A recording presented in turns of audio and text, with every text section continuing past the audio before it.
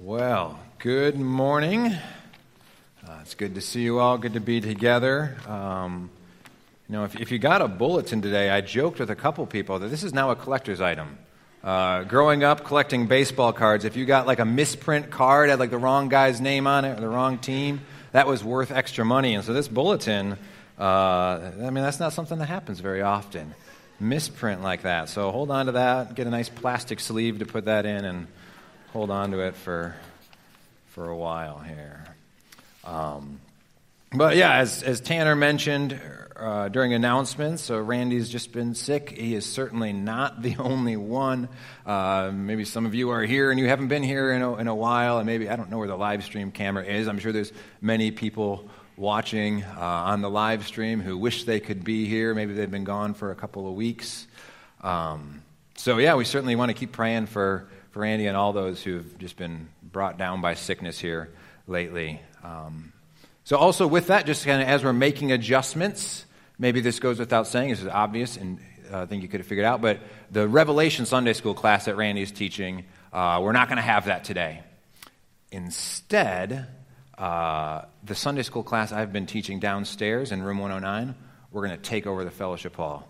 So it's going to be the kind of what is a church Sunday School class in the fellowship hall today. If you've normally been part of the Revelation class, you are welcome to join us. We'd be happy to have you. Be a little bit bigger this week. So everyone's invited to still to Sunday School, but it won't be Revelation this week. Randy left it open whether or not this is punishment for questioning the pre-trib rapture. His words. I doubt it. So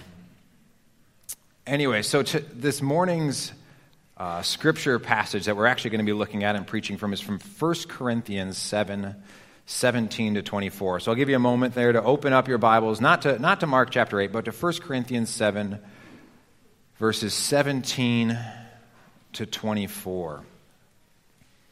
And if you could go ahead and stand, I will read that passage, 1 Corinthians 7, 17 to 24. Then we'll do our normal pastoral prayer based on Psalm 14 this morning. But as long as we're switching things up, not going along with the bulletin, everyone reading the scripture passage earlier, Psalm 23 together, we're going to switch it up a little bit with the prayer too. I'm just going to give about 30 seconds of quiet prayer before I jump into the pastoral prayer. So you can take that time to confess in, or we can just prepare our hearts to hear God's word. So I will read 1 Corinthians 7, verses 17 to 24, and then we'll take just a few 30 seconds or so of quiet personal prayer, and then I will pray the pastoral prayer based on Psalm 14.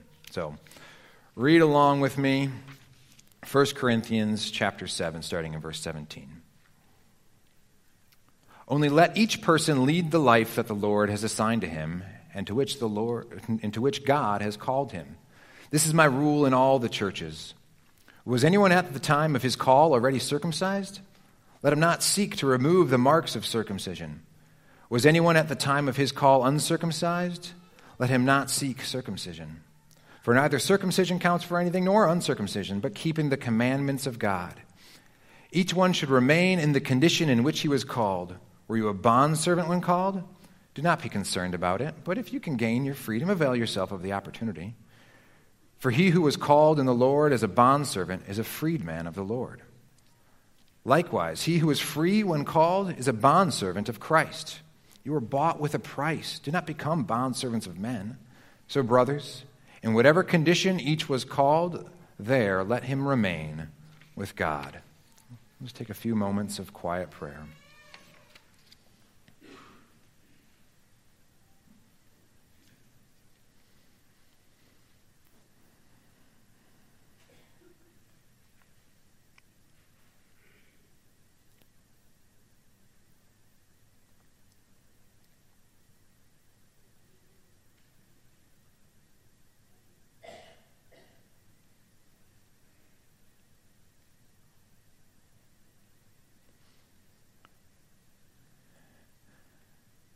Lord, we come to you in Jesus' name this morning by his merit.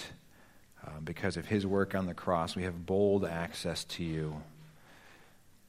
And as your word says, it's the fool who says in his heart, there is no God. They are corrupt. They do abominable deeds. There is none who does good. And certainly we can think of many in our culture, in our world, who are overtly opposed to you. But we confess that this condemnation of sin is on all of us. There is none who does good. There is none who seek after you. We all, in different ways this week, but genuinely have turned aside. We have lived as if you were not watching, as if your ways are not good, as if you did not exist. So, Lord, we confess our sin before you in the things we've done and the things we've not done and the way we've just not loved our neighbor as ourselves and the way we've not loved you with our whole heart. Lord, we have sinned in many ways, shown ourselves to be not good, to not be ones seeking after you. So please restore us, forgive us. Thank you for the promise of forgiveness, that as we confess our sins, you are faithful and just to forgive us our sins. So thank you that we can be restored and made right with you, that we don't know you ultimately as the one who will bring us wrath, but the one who poured out your wrath on Jesus on the cross, so that those of us who have put our faith in him can be forgiven, can be made righteous. So as we continue to walk amongst, again, many who just overtly oppose you and your people, and therefore us, Lord, keep us faithful, watch over us, protect us, and even serve us this morning by speaking to us in your word, that we'd be equipped to walk as your people in a world filled with people who ignore you. And even as we continue with hearts that are not completely renewed, hearts that are still heavy with sin. And again, many of us continue with physical ailments, with sickness going around, and many other deep needs on a physical level. Lord, just be with us in each situation that you have assigned to us, that you have brought us to. Help us to see the ways that we can honor you and be faithful to you in them, and even see your goodness no matter where we are. I pray this in Jesus' name. Amen. Go ahead and be seated.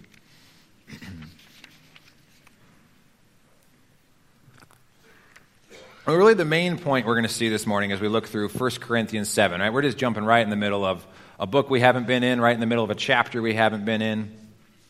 But the main point we're going to see is that God has a purpose for his saints in each life situation he assigns to them, right? God has a purpose for his saints in each life situation that he assigns to them. And we're going to kind of draw this out. We're going to see that Paul really gives us a couple of principles to help us understand this as he teaches us from 1 Corinthians 7. And so we even get a couple principles he lays out for us. What we're going to see this morning is that there's a shepherd principle, there's a sheep principle, and there's a purpose principle. We'll explain these as we go. But those are 3 points to help us understand this passage. As Paul's giving us the shepherd principle, the sheep principle, and the purpose principle. Because here in the middle of 1 Corinthians, Paul's talking to specific people in very specific situations. If you were familiar with 1 Corinthians or you're just reading through, you'd see that he's addressing a lot of situations that maybe even the Corinthians had written him about. They'd asked about, concerning these things or concerning this, what do you have to say about this? So if you're just skimming back through in 1 Corinthians 7, you'd see that he's mentioning both single people, unmarried people, and he's mentioning widows. That's in verse 8. Or he starts talking about married people back in verse 10. More specifically, he addresses married Christian men who have non-Christian wives, and then married Christian women who have non-Christian husbands. You see that getting addressed in verses 12 and 13. And eventually, at the other side of our passage, if we jumped ahead to verse 25, he's talking about the betrothed, what we might call the engaged, those who are engaged to be married. So you can see, he's addressing all sorts of specific situations, and that's also the case in our few verses we're looking at, 17 to 24, where he specifically talks about those who are circumcised, uncircumcised, those who are bondservants, and those who are freedmen. And the thing is that what might make this an odd passage is that we don't really match up perfectly in any of our situations with these situations. Right? None of us are like first century circumcised Jews who are a part of the church, or uncircumcised Greeks who are joining the church, or we're not first century Roman servants or bond servants or slaves or freedmen. These situations don't exactly match up with us. So we can ask, like, how relevant is this really? Like, how much advice do I really need about how to be a first century bondservant? I mean, it could seem irrelevant. Like, this isn't my favorite. What does this chapter have to do with us? But again, Paul is drawing out deeper principles in these verses. He's applying deeper principles about how anyone honors God and lives with God in the equation in all of their situations of life. Right? Most of us see life, and first century people were no different. And our life is essentially the sum of you plus your situation. That equals life. You plus your situation, that is life. We're like the people in Psalm 14, right? The fool says in his heart, there is no God. Functionally, we see ourselves as you plus situation equals life, not you plus your situation plus God helps you understand where you're at in life. But Paul wants us to not forget God. He wants us to add God into this equation, because when that happens, when you understand you and your situation in life, whatever it may be, one of these specific 1 Corinthians situations or something totally different, understanding God's purpose and even his sovereignty over it will completely change our understanding. It will completely change our outlook. And so the first thing Paul lets us on to is what, again, I've called the shepherd principle. This is the fact that God is sovereign over your circumstances. Your life situation is not just something that you've kind of randomly fallen into. You know, you think of the Price is Right game in the Plinko, and you kind of drop the little disc thing in, and it kind of plinks. I guess it plinks all over. That's why they call it Plinko, right? Kind of plinks all over and finally lands somewhere. And as far as I know, there's no real strategy to that game. It's gonna plink where it plinks. And that's how we kind of see our life. It's kind of, we've bounced around and somehow we ended up here. We have plinked where we've plunked. And that's our life. And maybe we've put in some good effort. Maybe we've been a hard worker. We've been a diligent person, and that could kind of account for it. Or we think, man, we are just a victim of so many other people, and that's why we've ended up in this situation. That's how we tend to see our circumstances. But what's Paul's view? Look at verse 17. What does he say?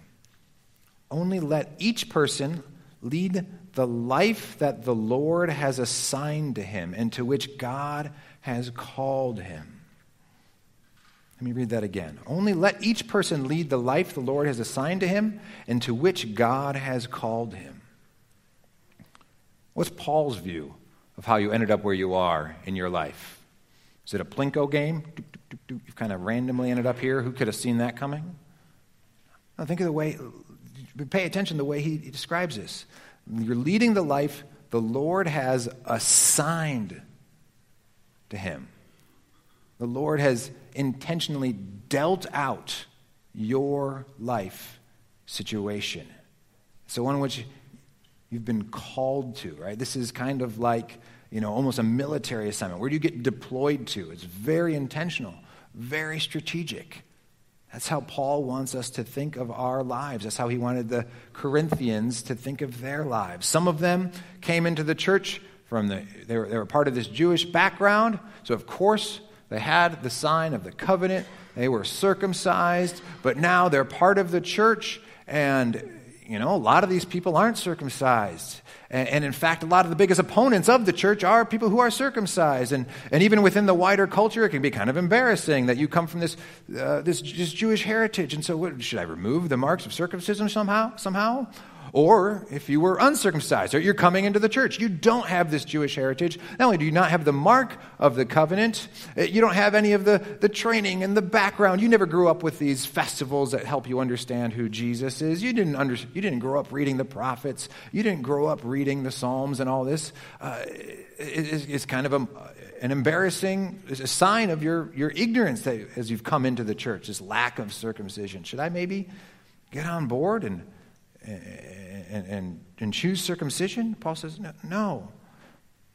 At the time of his call, the call being your call to come to Christ, to come into the body of Christ, to respond to him by repentance and faith, whatever you were, remain there. Circumcised, don't seek to switch anything up. Uncircumcised, don't seek to switch anything up. No. However you are, that is the life God has called you to. He has assigned that life to you. I mean, this is the same thing. Paul applies it to those who are bondservants and those who are freedmen.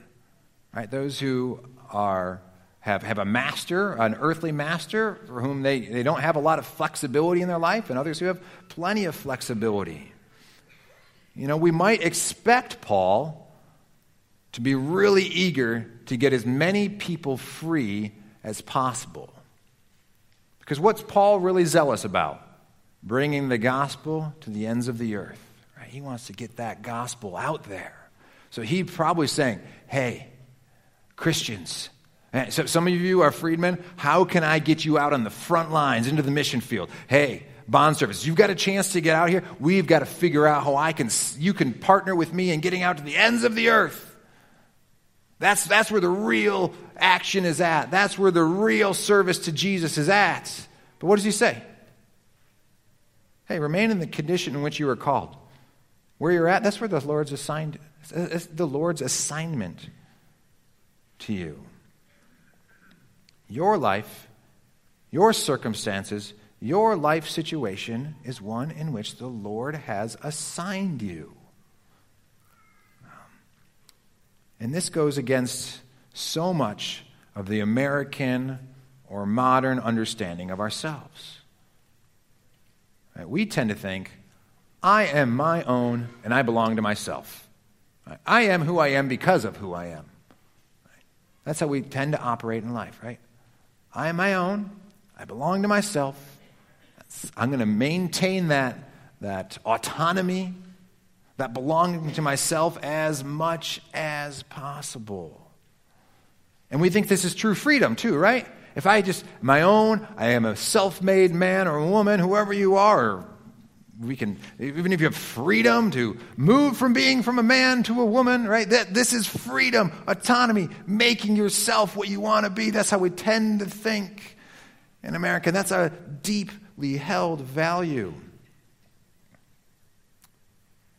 But if you're your own, if you're self-made, is that actually as free as we tend to think it is? I mean, suddenly you're responsible for everything in your life.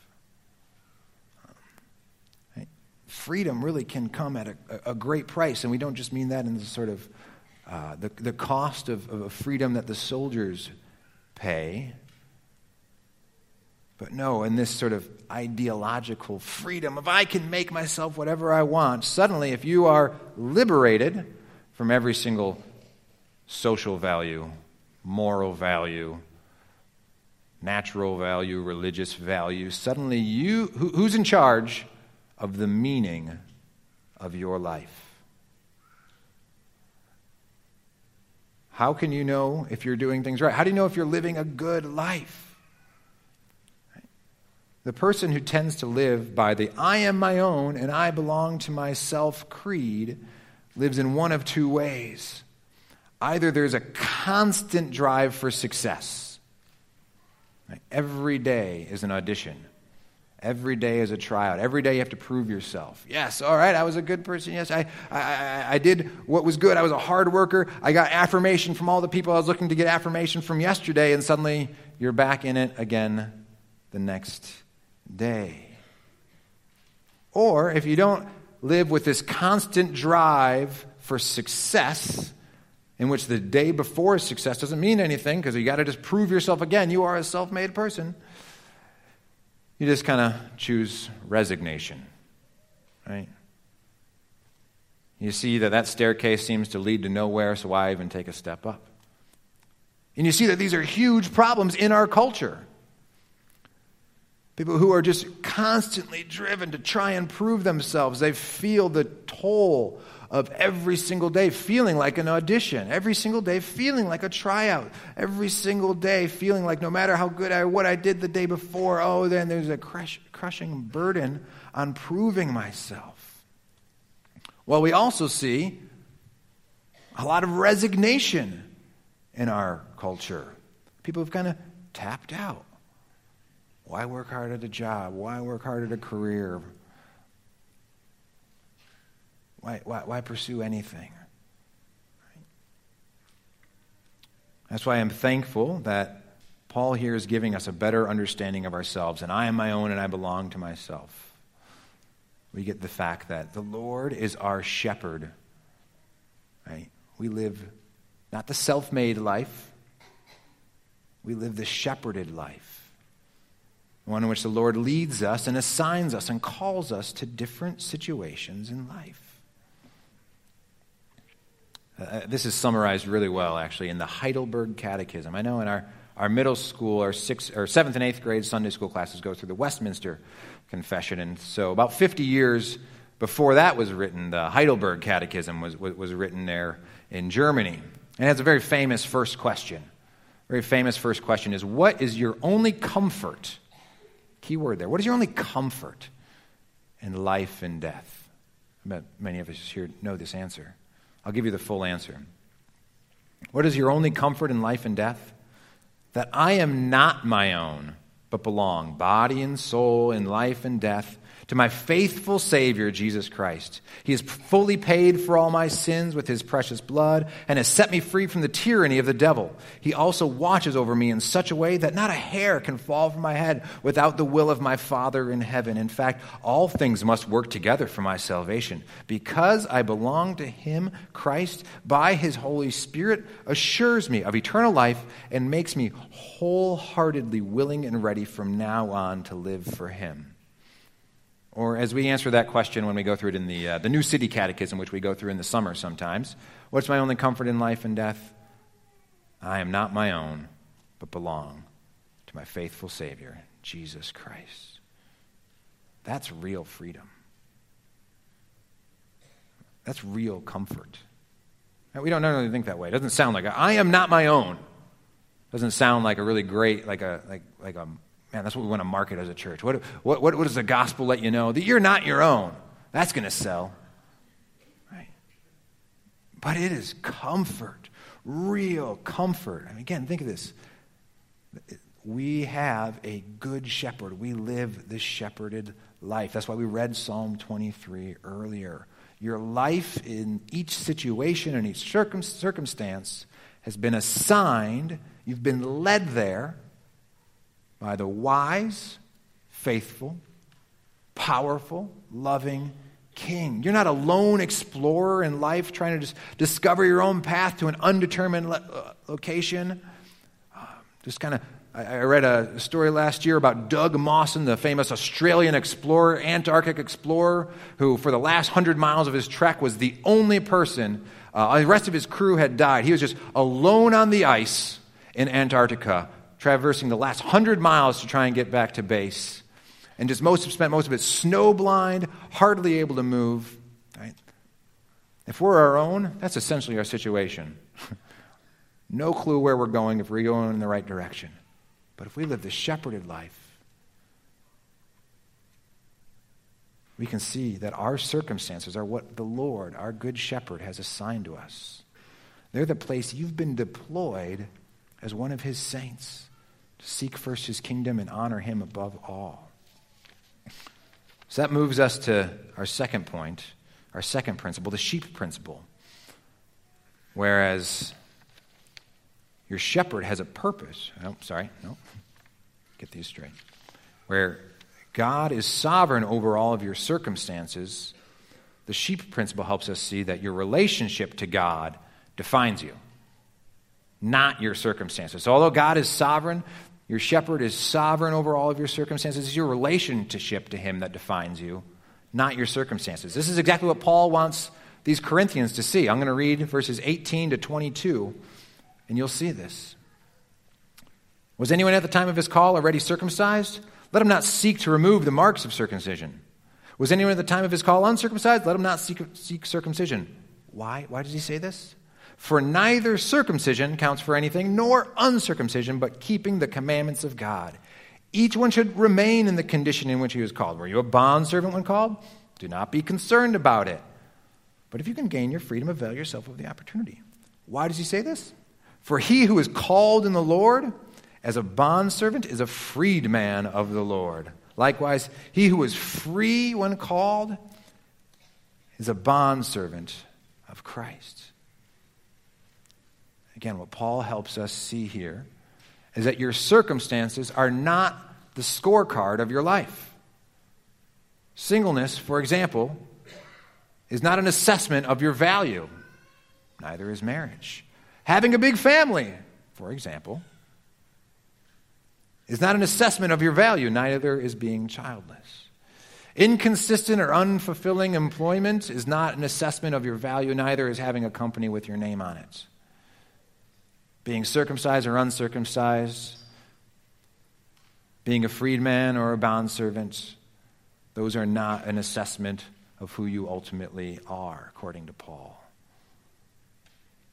No. Who we are in relation to our shepherd is the most core important thing about us. Right, most of us think our status or our history or what we're doing right now are the main things about us. Right? Again, going back to the original context, circumcision and uncircumcision would have felt that way. It's not just one little detail on your life. Right? The circumcision and uncircumcision represent a whole different heritage and background and upbringing. It would have been very odd for the circumcised and uncircumcised to be coming together. Same thing with slaves and freedmen. Right? Within the Roman society, they were completely different species almost. Right? The typical Roman would have seen those as extremely central to who you are, a slave or a freedman. But not for Paul. No, there's something that overrides it, that trumps that. Right? These are not the essential things about us. Paul's making a pretty radical statement when he says neither circumcision counts for anything nor uncircumcision. Or to even say, were you a bondservant when called? Do not be concerned about it. Do not be concerned that you're a slave. That's what he says. No. Because what matters? What does he say? Keeping the commandments of God. Or the one who's a bondservant when they're called is a freedman in Christ. Who are you truly? Yeah, you're a bondservant here within Roman culture, but you're a freedman of Christ. And even if you are a freedman within Roman culture, what are you more essentially? You're a bondservant of Christ. Right? Paul is assessing each of these people in each of these situations according to their relationship, their connection to the shepherd. And again, we often think our status, our history, what we're doing right now, our current circumstances, that's the most essential thing about us.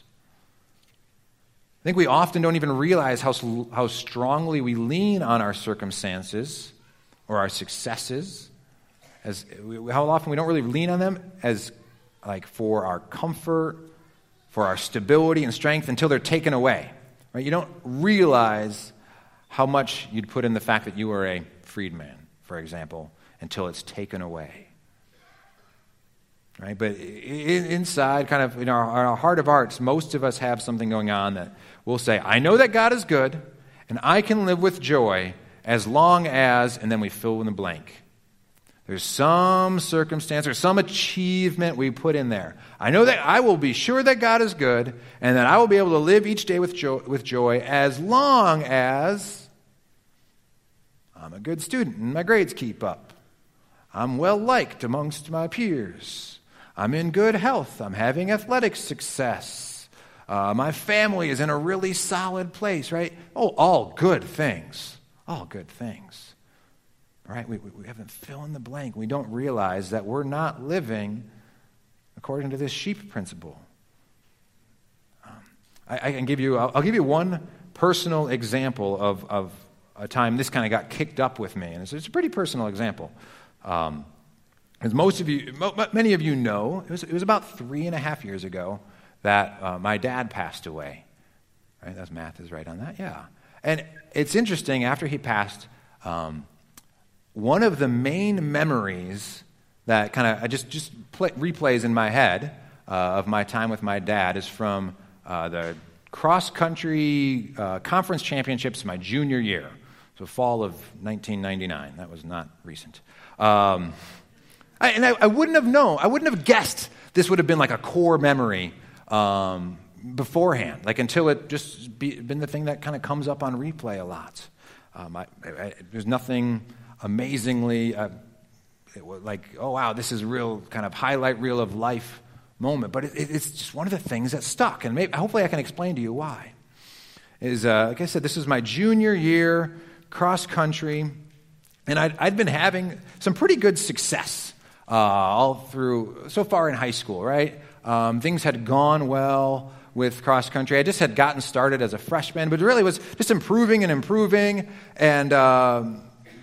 it was a joy to be on the team. I was having a successful season and really just improving pretty much every way. And so we were really excited for conference because we had a very competitive conference. Like 3 of the top teams in the state were in our conference. So I was like, oh, all right, this is Batavia's chance, not normally a state or conference powerhouse. Like, we are going to finally put ourselves on the map. We are going to duke it out with the Glenbard Souths and the Fentons and the Genevas. I realize those references mean nothing to you. They mean a lot to me, all right? The Viking, nothing worse than a Geneva Viking, trust me.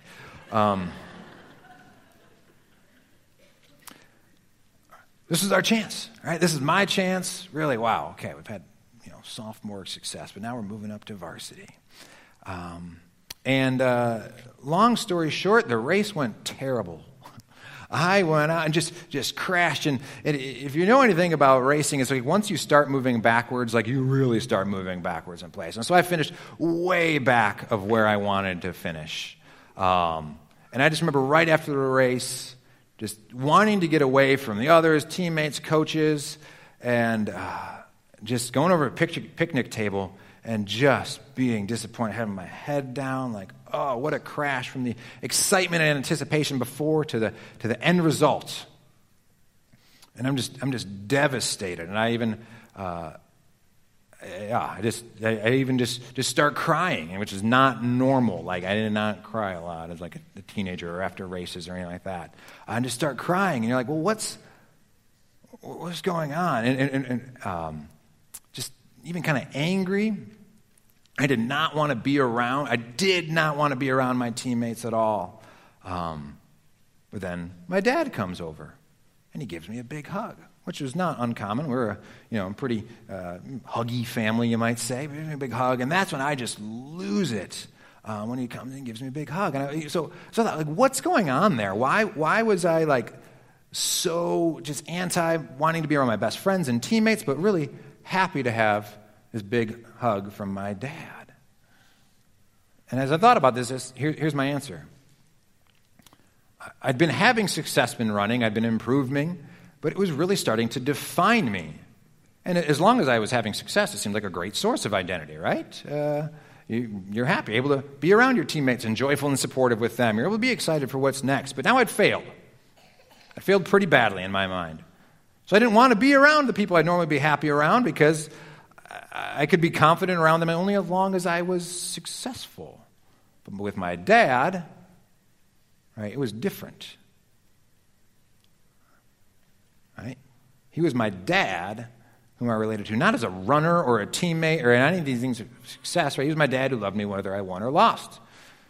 And so there in his arms, in that big hug, like in that moment of failure, I was still loved and secure in a way that I wasn't at least I felt like I wasn't with my teammates.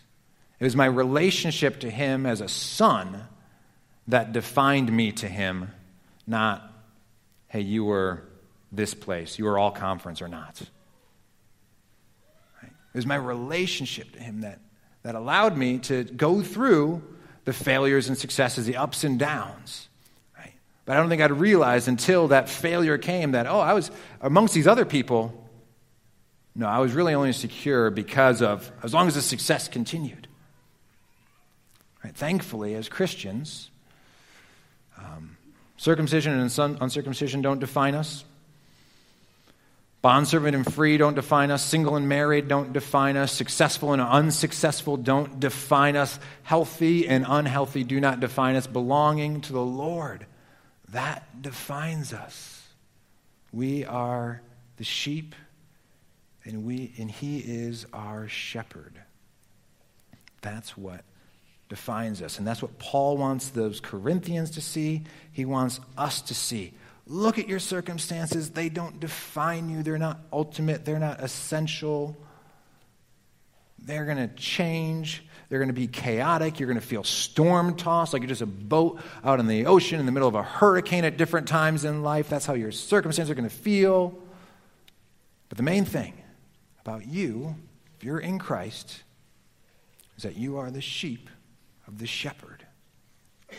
So that can lead us to then the third point Paul wants us to see, what I call the purpose principle. That is simply the fact that your shepherd, our shepherd, has a purpose for us, his sheep, in every situation. He really lays this out in verses 23 and 24. He says, "You were bought with a price.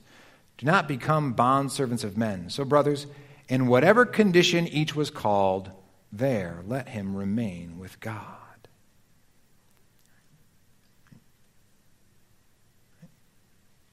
As we look at our different situations, we tend to think some of them are really, really great opportunities for serving the Lord. Again, we think, man, if I could just get to the ends of the earth and proclaim the gospel, then I'll know that I am a servant of the Lord and I am doing things for his kingdom. Most of us don't find ourselves in that situation. We find ourselves in very limiting or small circumstances, much like the bondservants here in Corinth would have felt. Right? There's not a lot of freedom, not a lot of leeway. I'm struggling to even get to church on Sunday with my work schedule. Right? We feel like these small circumstances. But these limiting or these small circumstances leave us still, because we are sheep of the shepherd, they still leave us with the opportunity to do the biggest and most eternal things. Still as a bondservant, or in whatever limited situation, circumstance you find yourself in, there are still opportunities to do the biggest and most eternal things. That's why Paul tells us that, hey, if you're a freedman, you're living as a bondservant of Christ. We're there to remain in the place we've been called with God, keeping the commandments of God. That's what ultimately matters.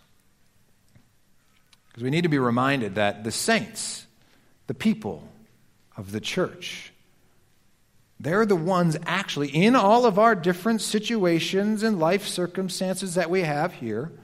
We are the ones, with the saints, are on the front lines of the kingdom, of God's work. It's not the ministers and church workers who are on the front lines. No, the pastors and the shepherds, Paul tells us in Ephesians 4, they equip the saints for the work of the ministry.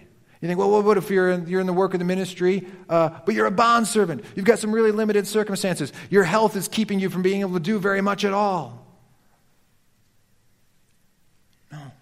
No matter your situation, the Lord has assigned to you, your shepherd has led you into, it's there that you can be a bondservant of the Lord. It's there that you can remain with God. And this is true. You can have this purpose. You can fulfill this eternally significant call no matter your situation. So maybe you've been watching at home. Again, I think I'm looking at the live stream camera. I don't really know where that's at.